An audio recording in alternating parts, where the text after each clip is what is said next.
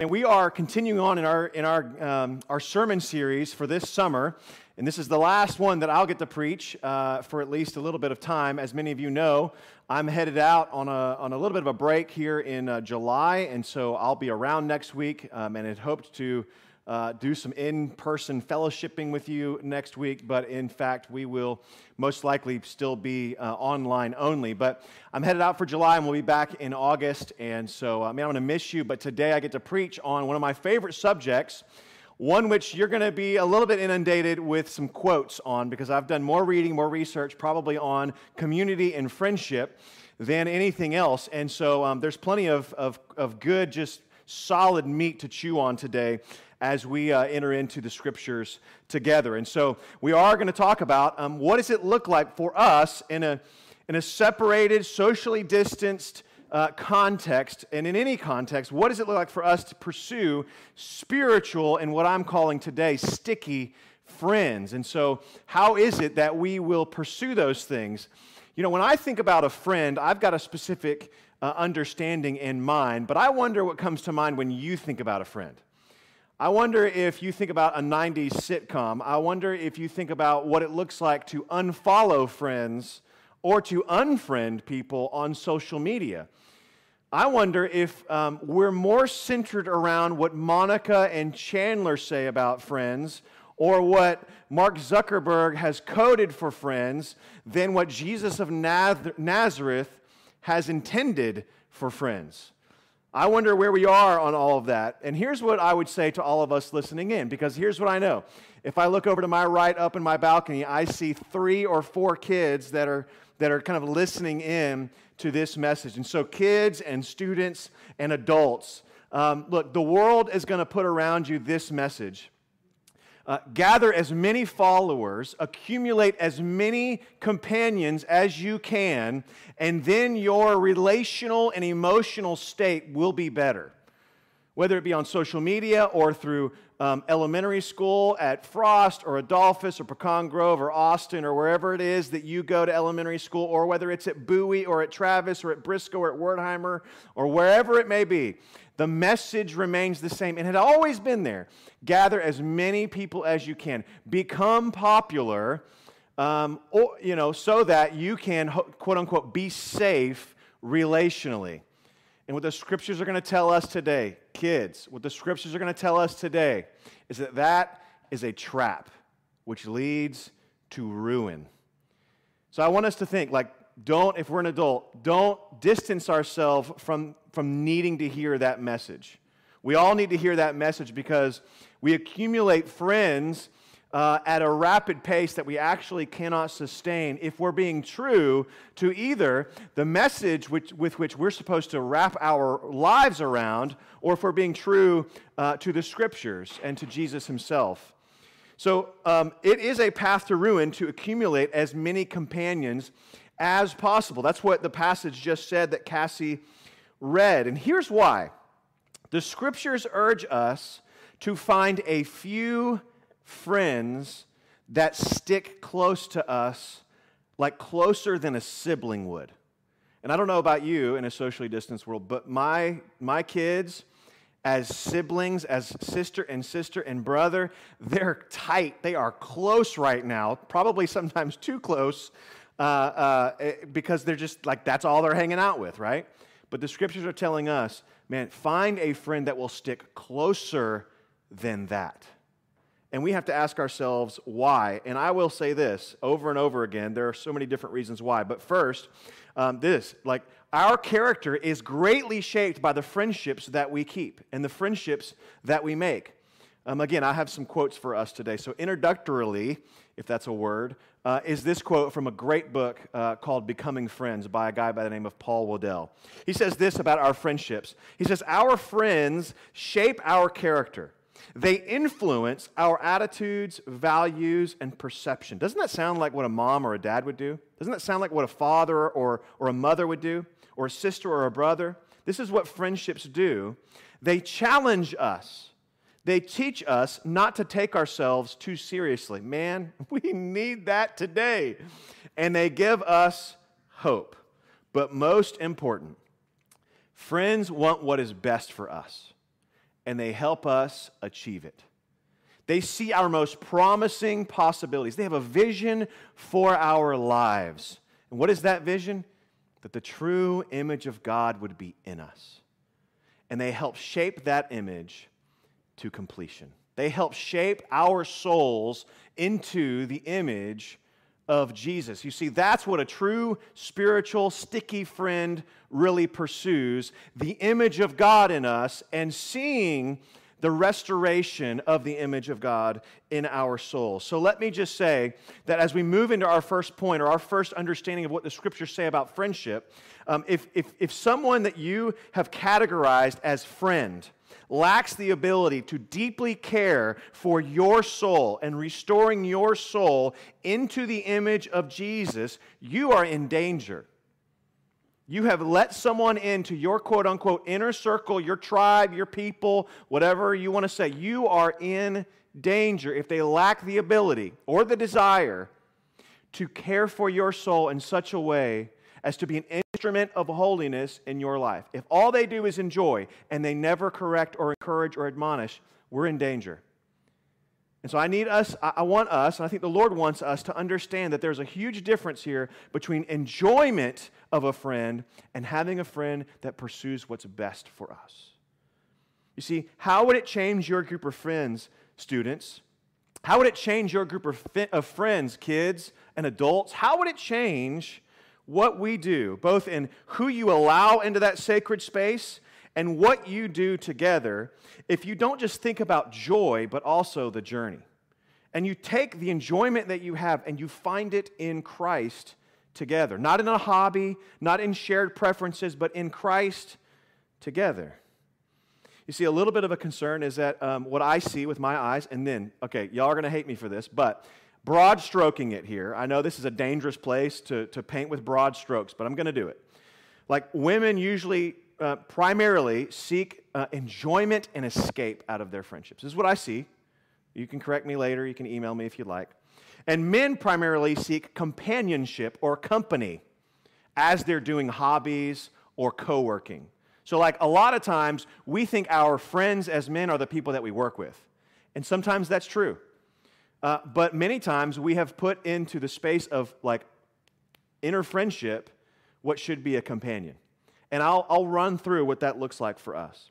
So as we look at word to the wise, as we look at friendships, they require wisdom for us. Otherwise, there wouldn't be so much scripture in the book of Proverbs about friendship. We would not need wisdom if it was not in the book of wisdom, but it is, and it's everywhere. And so let's look at the Bible, at what it says about friendship. First and foremost, like categories are not bad. Categories are actually from the Lord, that companions are not friends. There is a difference in companionship and friendship. Even this morning, Kobe was saying like, oh, I have a buddy of mine. And then he quickly changed it. Well, he's more like an acquaintance. Like, I want to just give us the freedom that that's a really biblical categorization according to Proverbs 18:24. So let's look at the proverb again, and let's rediscover companionship and friendship. Look at what it says, 18:24, right? It says, oh man, I'm on not the right page. There we go. A man of many companions may come to ruin, but there is a friend who sticks closer than a brother. The word for companion and the word for friend are completely different in the Hebrew. The word for companion is used so many different ways in the Old Testament. It could be neighbor, it could be acquaintance, it could be all sorts of things. It could be an associate. It has a lot of different uses in the Old Testament. But what we know, the common theme, is that this is the kind of person that comes into your life and goes out of your life. This is George Strait, easy come, easy go. And so like they come in and they go out. And so this person is with the wind into your life. With every circumstance, they're coming in and they're going out. This is the popularity contest. There's no way to sustain 1,100 friends or 1,500 friends on your Facebook or a million or 10, whatever it may be. There's no way to sustain your friend list and put them into friendship. Instead, companion. And that's a good categorization for us that we need to understand. If we put all of our trust and hope in companions, keeping everyone at a distance, only showing them what you think they want to see, our lives are leading to ruin. That's what the scriptures say. So first category may not be the best category for us. Instead, friendship. And the root word for friend in in Proverbs 18 is the word for love. It's the verb to love someone. I want you to just let that sink in. You've got companion who's kind of easy come, easy go, and then you've got a friend that is known for loving you. And you, as a friend, are known for loving another. You see, a companion comes and goes, but a friend is known for love. And what is love known for? 1 Corinthians 13, right? It endures all things. That's the kind of love that friendships, true, biblical, spiritual, sticky friendships are made of. They endure all things. They believe about what's best in the other. No matter what you say, no matter what you do, no matter what your opinion or masks are, or whether or not we're actually racist or just pretend to be racist, or if we're not racist at all, no matter what your opinions on all the things that are inundating us in these days, you see, a friend endures all things. They commit to you like Christ commits to sinners. And I don't know about you, but I know He's pretty committed to sinners. See, that's what friends do, and vice versa. See, for us, we need to understand that this, in biblical times, when this scripture is being written, it says, there is a friend who sticks closer than a brother. In ancient Israel, your family was no sure bet that they were going to stick by you. In fact, if we were just to read a little bit further down in Proverbs 19:7, it says this about brothers. It says, all a poor man's brothers hate him. Oh, so we're going to be in this through thick and thin because you're my brother. You're going to be here like blood is thicker than water, right? No, not in ancient Israel. If you're a poor man, your brothers hate you, especially if you came from riches and then spent all your money. Then you truly are a source of shame and contempt for your family. So your brothers, your siblings hate you. How much more do his friends then go far from him? He pursues them with words, but does not have them. See, in ancient Israel, it was an insurance policy for you to have a friend that would stick through even your poverty, because the rest of the scriptures say in Proverbs 19 that, man, a man of many riches, a man of many gifts, they have plenty of friends. But one who has nothing to offer, not materialistically anyways, man, that person is surely in need of a friend, and vice versa. Companions are those that Jesus warned about in John 6, when He said some crazy things like, if you're going to follow me, if you're going to be in a relationship with me, if you're going to be one of my friends, one of my disciples, then you got to eat my flesh and drink my blood. Okay. And so we know right then if we're a companion of Jesus or a friend of Jesus, because what happens next in John 6? The companions of Jesus, the easy come, easy go, He says, the scriptures say, and they ceased following Him. They quit going after Him. It says, after this, many of His disciples turned back and no longer walked with Him. And Jesus looks at His disciples and says, now, do you want to go too? AKA, are you my companion or are you my friend? Of course, Peter says, where else are we going to go? You have the words of life. And though I may not understand, eat my flesh and drink my blood, I trust you. You see, a companion looks at our kind of constantly looking at our character, constantly criticizing, constantly evaluating if you fit their criteria and expectations, and they never settle into just accepting you, faults, warts and all, for who you truly are. They enjoy your strength, but they also endure your weaknesses. That's what a friend is all about. That's the friend that sticks, closer than a brother. A companion looks at your weakness and your fault and goes, that's enough for me, I'm out. So a friend is someone who also lays down their life, right? They root their life in the flourishing of another. That's why in John 15, Jesus says, greater love has no one than this, than someone lay down his life for his companions, his friends. It is a laying down of our life for the sake of another. You see, a true friend dies so that the other can live. And if you're like me, you're starting to think, man, this sounds a lot like marriage. And indeed, we'll get to this parallel between marriage and friendship. So I don't know about you, but my deepest friendships have been victim to my most tragic flaws of anger and outburst and betrayal and deception. And they've seen all those things in me, and they don't walk away. They call me out. They temporarily frustrate me or anger me for the sake of Christ in me, the hope of glory, being formed into that image. You see, that's what true friendship is all about. And my deepest friendships, they not only stay, but they become patient with me. And they plot out a map with me so that you can kind of see and that they walk with me on this path of spiritual and emotional maturity.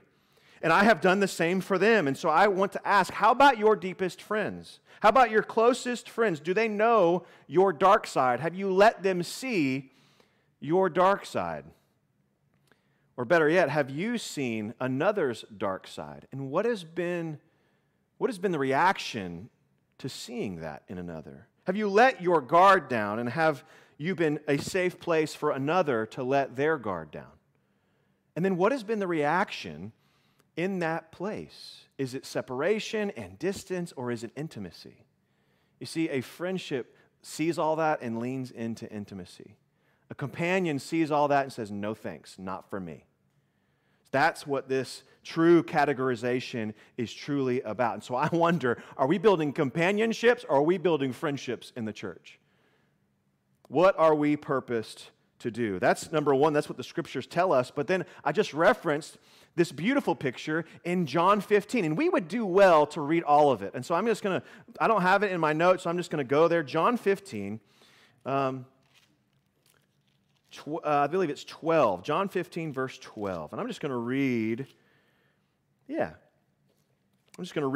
John 15, 12 to 17. Follow with me here. This is my commandment, that you love one another as I have loved you. Greater love has no one than this, that someone lay down his life for his friends. He's about to tell us what a friend really is. 14.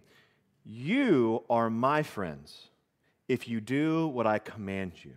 No longer do I call you servants, for the servant does not know what his master is doing, but I have called you friends. Why? Well, because all that I have heard from my Father, I have made known to you. You didn't choose me. I chose you and appointed you that you should go and bear fruit, and that your fruit should abide, so that whatever you ask the Father in my name, he may give it to you. These things I command you so that you will love one another. I want you to hear something, church. Jesus calls you his friend.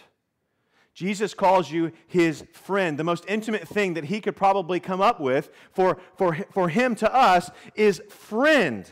And so we may read that and we yawn, or we kind of hum a Michael W. Smith song in our hearts of going, friends are friends forever if the Lord's the Lord of them. That was before my Jesus times, but that may be right in the heart of your childhood. I don't know. But let me just say this. There is so much more to just that type of song. In all of the Bible, I want you to hear this now. In all of the Bible, Isaac, Jacob, Rahab, Deborah, Aaron, Ruth, Samuel, David, Solomon, Esther, and the entire Old Testament, with the exception of two people, were never called God's friend. Only two people in all of Scripture before Jesus says this in John 15 were called his friend. Moses in Exodus 33 and Abraham in Isaiah 41. We are on the level of Moses and Abraham. Jesus comes, and as he's laying down his life for us, he goes, man, all of y'all, Male and female, all of y'all, if you follow me, if you dedicate your life to the purposes of my Father, you have the same relationship as Abraham and Moses did. Do you want the kind of relationship that Abraham and Moses, where they talked face to face, Exodus 33 says? Where they just reasoned with one another in prayer. Like, oh, if there's 50 men over there, would you spare them? How about 10? And you negotiate with the Lord for your desire, for what's going on inside of you. It's no wonder in John 15 he says, man, if you ask anything in the name of my Father, he will give it to you. Why? Because we're friends with him. I want you to just think about that for just a moment, because this is life-changing. He invites us not just into a father-child relationship with our Father, but he also goes, but with the Savior, like Jesus who died on the cross, we're friends. So I don't know about you, but when I think about like friendship, I think this is a good way to look at it. We're not just servants of a master. That's what Jesus would say. I no longer call you servants. You're not just servants of a master. You are friends of a king. So, like, I don't know about you, but like, I don't know if you've ever had like connections with someone, like at a big event. Like, let's just say it's like, I don't know, a huge like outdoor music festival or something like that. And people know that you're friends with the organizer. And people know that like you're friends with him. And so what happens? People start coming to you and they go, hey, can you get me tickets? You got connections, man. You're a friend with them. Now, that's different if you work for that festival. If you work for that festival, you can easily go, like, I just work here, man. I'm just working the gate. I can't do anything. If you're a servant of the master, you can't do much. You have no access except for when the king calls you. If you're a friend, you call up or text the guy that's running the thing, and you've got privileges. You've got access. You've got the ability to call in a favor or two. That's the kind of relationship and the distinction here that Jesus is making between us who follow him and everyone else. There is a huge difference in how Jesus relates to his people than everyone else. And this is a supreme privilege of the believer, the disciple, the follower of Jesus. You see, Jesus sticks with us as our friend. All those things that we just talked about, about companionship and friendship, not only is our life somehow a representation of what we believe about Jesus, he's our companion or he's our friend, but also he has categorized us. And if we follow him, we are his friend. So I would ask you, friends, do you call him friend? Does your life speak to friend or companion? When you hear him say hard things that you disagree with in John 6, like eat my flesh and drink my blood, or perhaps in other passages of the Bible, whether it be Old Testament or New, that's the same Jesus, y'all. It's the same Jesus in the book of Joshua as it is in the book of John. Like, it's the same Jesus. And so let us understand he is not changing how he relates to the world. He is the same. He does not change his mind as if he was a man. And so when we read that, do we not understand it and go, you know what, Jesus, that's too much for me. I'm out. That's companionship with Jesus. And friends, that's a dangerous place to be, because you think you're good, but you're walking away during the hard stuff. But if you read enough Scripture, if you stick around long enough, we get past all the topical understandings of God, and you get into the Scriptures, and you can't just skip around. You've got to plow through word by word, line by line, then you start to understand that God requires a lot more of us than what we're hearing on a regular basis. And in that moment, we either choose to be friends of Jesus or we remain companions. We either choose to push him away or we choose to go, man, I don't understand it, I don't get it, but I'm leaning in so that I can understand it and I can get it. Jesus, friends, Jesus has no companions, not those that are on the road of life with him. Those that are out there, those that have chosen to not walk with him, those are the companions. But you cannot walk along the path with Jesus for long before he turns around at you and goes, eat my flesh and drink my blood. And in that moment, we're split. Will we be his friends? He calls us friends. Will we call him a friend? Because if we do, our life looks like John 15. Our life looks like living like Jesus. of getting access to the Father's will and then wrapping your life around what God wants for us in this life. And so I finish with this final encouragement for us, and this is going to get down to the nitty-gritty. May we be a people who intentionally pursue spiritual and sticky friendships. Now, you might be thinking, like, why are you keep using the word sticky, man? I don't like it. It's weird. Here's why. The same word back in Proverbs 18:24, the same word for, but there is a friend who sticks closer than a brother, is the same word in Genesis 2.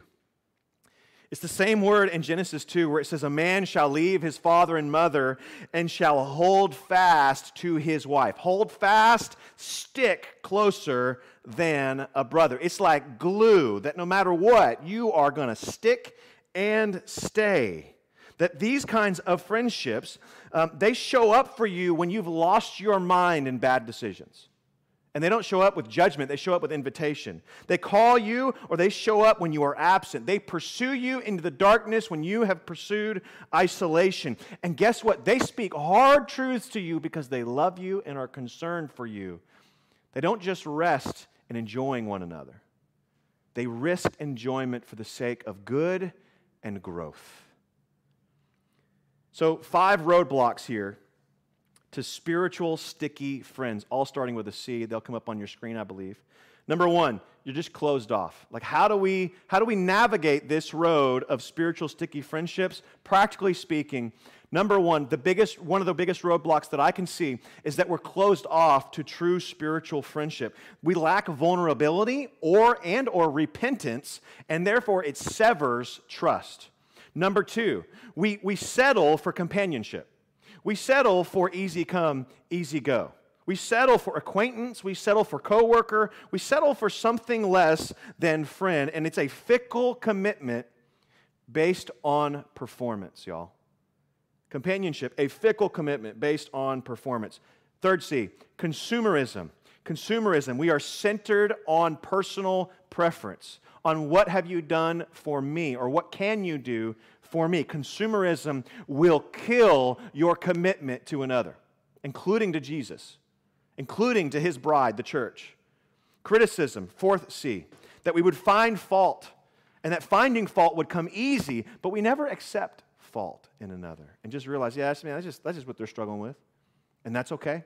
They're in process just like me. I got issues too, and they've accepted those things in me. Criticism. And then finally, just a general Christlessness.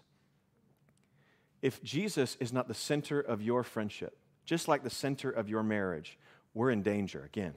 There's a general Christlessness, a general selfishness that we use one another in order to manipulate and maneuver, trying to get the most out of this world instead of committing ourselves to growth in Christ.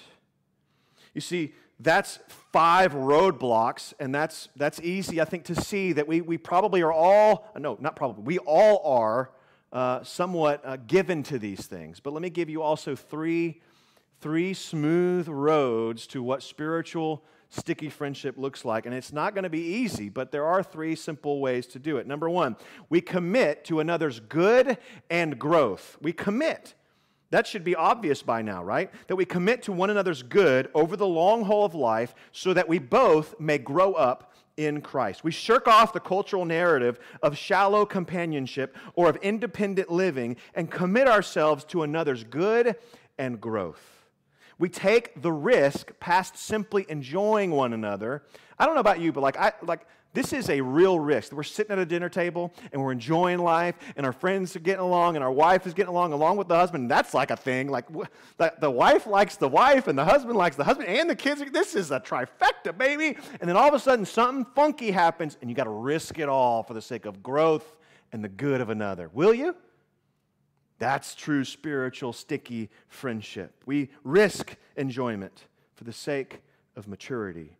We find then not enjoyment in things, we find joy in Christ together, and that is a difference.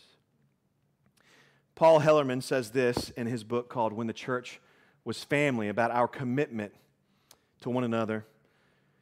and about the danger that we have when we don't understand Jesus' commitment to friendship for us. He says this: God has now been recast in the role of a divine therapist, right? Who aids the individual Christian in his or her personal quest for spiritual enlightenment and self-discovery. Pause. Is that you? Have we recast Jesus into just giving us what we think we need without ever submitting to a friend?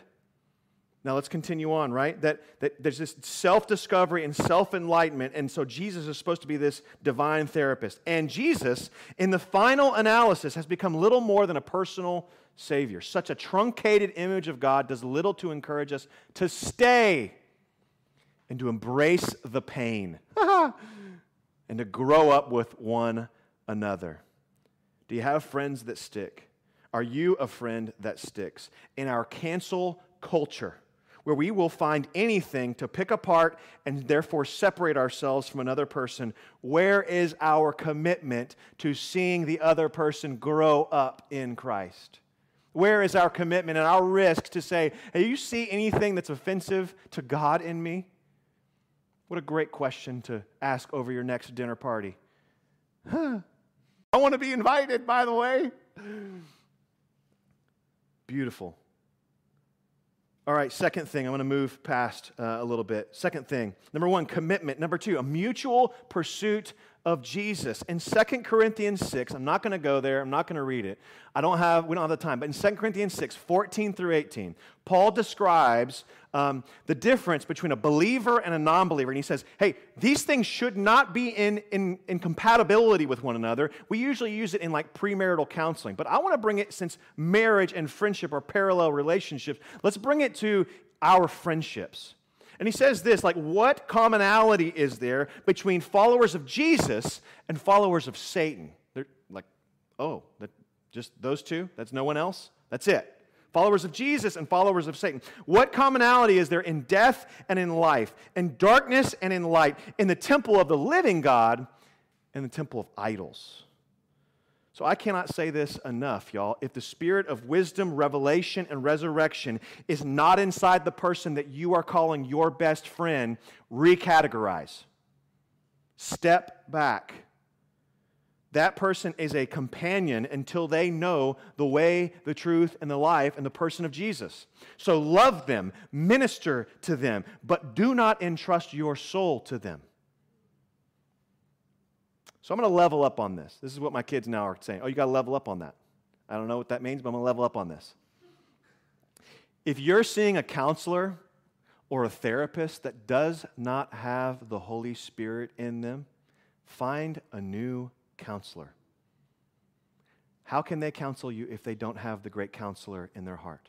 How can they counsel you and bring therapy to you in the best possible way if they do not have the Scriptures as their guide? Now, I know that I probably just upset a lot of people, but there are plenty of good counselors that I can point you to. Because, again, we're in danger if we make ourselves the most vulnerable to someone who does not have the Spirit of God in them. I'm going to level up again. Again, I don't know what that means, but I'm going to level up again. If your friend is a believer, they have the Spirit in you, and they just annoy you, perhaps it's time to quit treating them like they belong to the darkness. That you've judged them and pushed them out because they disagree with you on masks, or on if COVID is a hoax, or if it's real, or on if whether or not we truly do have some racist tendencies in our hearts. Let's quit treating them and judging them like they belong to Satan. And instead, let's bring them a little closer because they probably have the most to offer us during this time, especially. So let's just stop.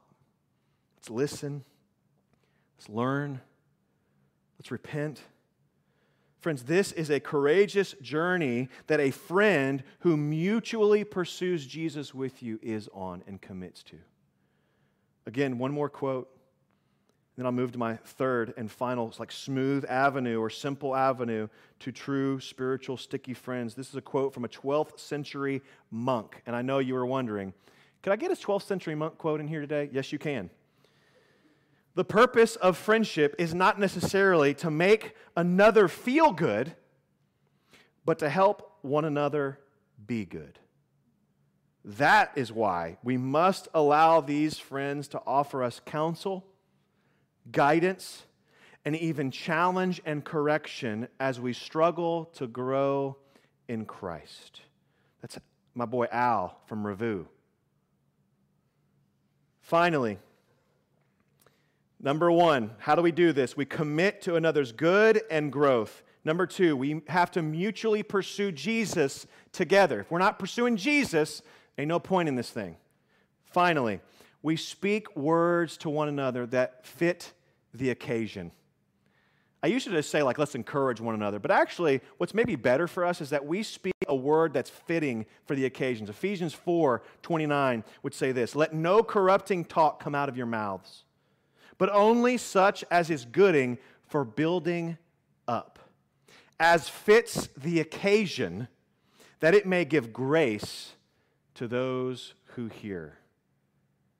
Spiritual sticky friends admonish the idle, as 1 Thessalonians 5 says. They encourage the faint-hearted. They help the weak, and they are patient with us all. They admonish, and they receive admonishment. They seek ways to honor one another. Like Romans 12, they don't take credit for another's work. They seek ways to help one another while admitting that they need help. Spiritual, sticky friends see the best in another person, and they speak the gospel to them when they fail and when they succeed, to see the other person flourish in no other identity than being found in Christ. Not in success or as a victor, and not in failure, but only in the gospel, only in the good news that Jesus has come for sinners, and He calls those sinners friends. No matter how many times we disappoint, no matter how many times our first inclination to His hard word is, I don't believe in that.